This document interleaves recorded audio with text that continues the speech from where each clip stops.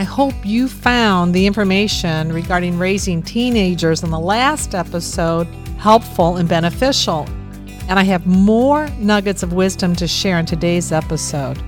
If only I knew what I knew now, the teenage years in my home would have been so much more enjoyable.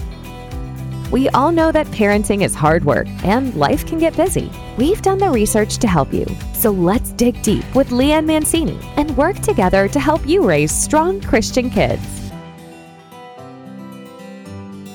It's natural that there will come a point in time when the teen tries to play one parent against the other. My kids did this. My daughter would ask me if she could go to the mall with her friends, and if I said no, she'd run to her dad, and he would say yes, until he caught on, and then he would say, "Go ask your mother," because he knew I wasn't happy that I would say no and that he would say yes. It's so important that parents stick together, setting boundaries and adhering to the proper consequences when those boundaries are broken. You know, as parents, we don't always agree on the small issues, but we really need to be united in the big issues. Split parenting can cause irreversible damage to a child, making them become an adult who is not solidified in their feelings or their ideas. If one parent is very loving and caring and the other parent is like a military drill sergeant, this can cause emotional problems for your child. Who wants a drill sergeant for a father or a mother? You know, my friend Shirley grew up in a home where her father, who was ex-military, he would make all 5 kids line up in the morning and he would do an inspection on them. Did you brush your teeth? Was your hair brushed? Did you wash your face? Were your clothes on properly? Did you look presentable? Wow, I can't even imagine starting my day off like that. And this was every single day in her home. And if they made a mistake, there was no second chances or even warnings. They were punished right away. I think it's best that parents sit down and come to a mutual agreement on how they will raise the children. This will make life so much easier for everyone. One day, my husband called me into the office with my daughter, and he sat us down, and he started to talk to both of us as if I was a child, because my daughter and I had an argument. So he was like trying to be the referee between 2 children. And I nicely got up and walked out of the office. And I told him later, I said, "Look, I'm not the child. I'm the parent, just like you're the parent. We need to be on the same page." There's a term also called triangulation. The term comes from the Latin word triangulus, meaning 3-cornered or having 3 angles. And this is where parents will try to pull their teen or their child into an argument they're having and ask the teen to pick one side or the other. I'm sure you felt this way when you have 2 friends arguing and they're asking you to pick sides. It's not fun. You don't want to be the one that has to pick a side, and you don't want someone to be angry with you. Playing on the affections of the teenager at the cost of one parent being right and proving the other parent wrong, it's just not fair to the child. It's like the child has become the parent and is trying to break up some sibling rivalry. This is also parentification. And in episode 146, I dig deeper into the examples and the problems of parentification. You know, mothers mostly take on the role of parenting, especially when the father is working many hours. But it's so important that everyone in the family remembers who is the head of the home. God's word tells us the husband and the father is to rule, and he's to rule in love, firmness, and fairly. And if your spouse is too strict, don't give in to the temptation of being too lenient. As best as you can, integrate your parenting style with your spouse. And always get professional help if you both cannot agree on the important issues. In my home, I was the disciplinarian, and my husband was, well, to put it nicely, not the disciplinarian. He was kind of a pushover. Do you experience this in your home? How do you think it makes your child feel, and how does it feed into the character formation of your kid? Maybe they learn how to become manipulative. When teens don't experience connection and consistency, they have a hard time developing self-control and responsibility. There needs to be a balance between love, consistency, responsibility, and dependability, right? Don't you think so? And this is first modeled by the parents. Were your parents consistent, responsible, and dependable? If not, How did it make you feel? Don't make the mistake of thinking, well, she's almost an adult. I've done everything I could. She knows between right and wrong. Because most teens I know still test the waters and take unreasonable chances. After all, they think they're invincible. To bring in the science behind that, we have to understand that their prefrontal cortex, that's the area that helps them make wise decisions, it doesn't fully develop until around the age of 25. They are very capable of making, yes, I'm going to say this word, stupid decisions. Can you recall your teenage years? Did you make stupid decisions? I know I did. Your teen still needs you. He needs you to be the voice of reason. He needs bonding time with you and know that you still care of and love him. And even when he makes bad choices or decisions, you're always going to be there to support him and to guide him and to direct him. My mother was my security net. She was strict but loving, but I trusted her completely, even when I didn't understand or agree with her. And we want that for our kids, don't we? We want them to trust us when they don't agree with us. Let's talk just briefly about single parenting. I was raised by a wonderful, godly mother.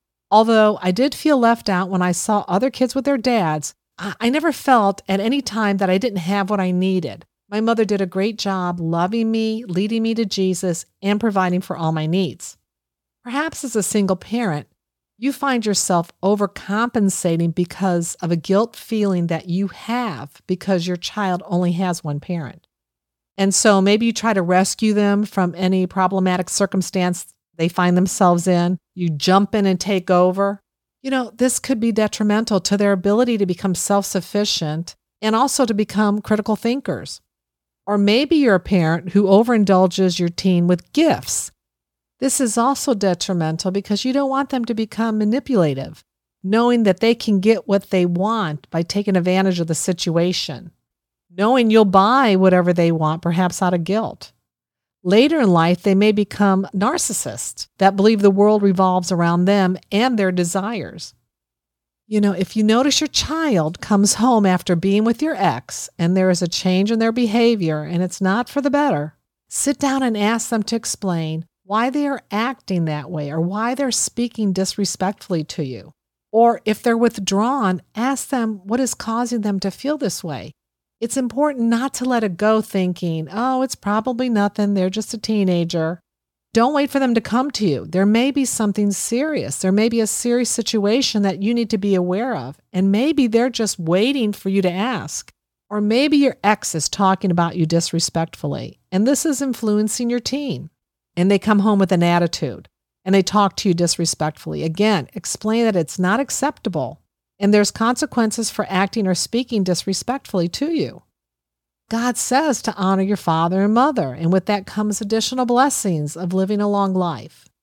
If possible, ask your ex not to influence your child with their negative thoughts regarding you, and assure them that you will not do that either. Most importantly, pray for your teen and pray with your teen. My dear friends Pam Farrell and Peggy Sue Wells wrote an informative book for single moms titled The 10 Best Decisions a Single Mom Can Make, a biblical guide for navigating family life on your own. Maybe you're a step-parent. Step-parenting a teen is not easy and can be very challenging. They need time to trust and to attach to you and to respect you as a step-parent. Laura Petherbridge, who had the privilege to interview on my episode 130, wrote 101 Tips for the Smart Stepmom. She addresses many issues a step-parent will face, and her advice can easily be applied to stepfathers as well. Please know you're not alone in your journey parenting your teen. Get connected with other parents. I said this in the last episode, and it's just so worth repeating again. Especially get connected with the parents your teens are friends with. Communicating between parents can help parents learn how to support each other and how to possibly set up mutual guidelines and rules. We want our teenagers to be able to make morally, biblically, value-based decisions and not peer-driven decisions. Doesn't that sound like music to your ears? To have your kids make biblically based decisions? When they stay in the Word of God and seek His counsel, it will help them to have biblical values. And when the anti-Christian culture and peer pressure try to persuade them to do otherwise, they will stand strong and firm. Psalm 119:9 states, "How can a young person stay on the path of purity? By living according to your word." This purity applies to every area in our life. Purity is Jesus Christ. 1 John 3:3 states, "All who have this hope in him purify themselves, just as he is pure." Jesus is both our example and our reason for purity. I will list several Bible verses in the show notes for you to discuss with your teenager ways that they can have biblical character. They are seeking and desiring autonomy. So help your teen understand that he can leave you without leaving God. Help him foster his own personal relationship with God and make sure it's not dependent upon your relationship with God. That's what we long for, right?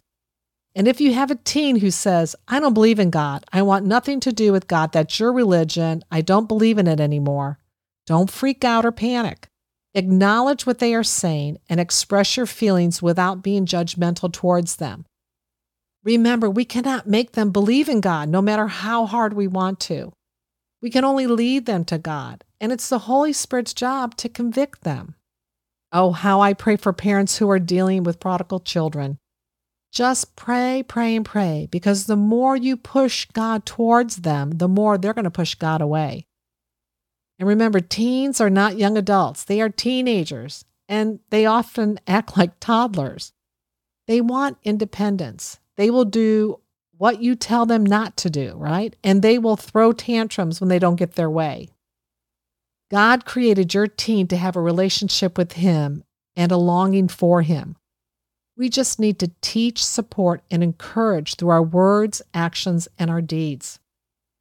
Enjoy this season of life. It may not be easy. Most parents will tell you, "I'm glad the teenage years are over." But one day you will remember more of the good times than the stressful times. And this is how we can all work together to raise strong Christian teens. Thank you for listening to this episode that is part of the Spark Media Network that can now be heard on the Edify app.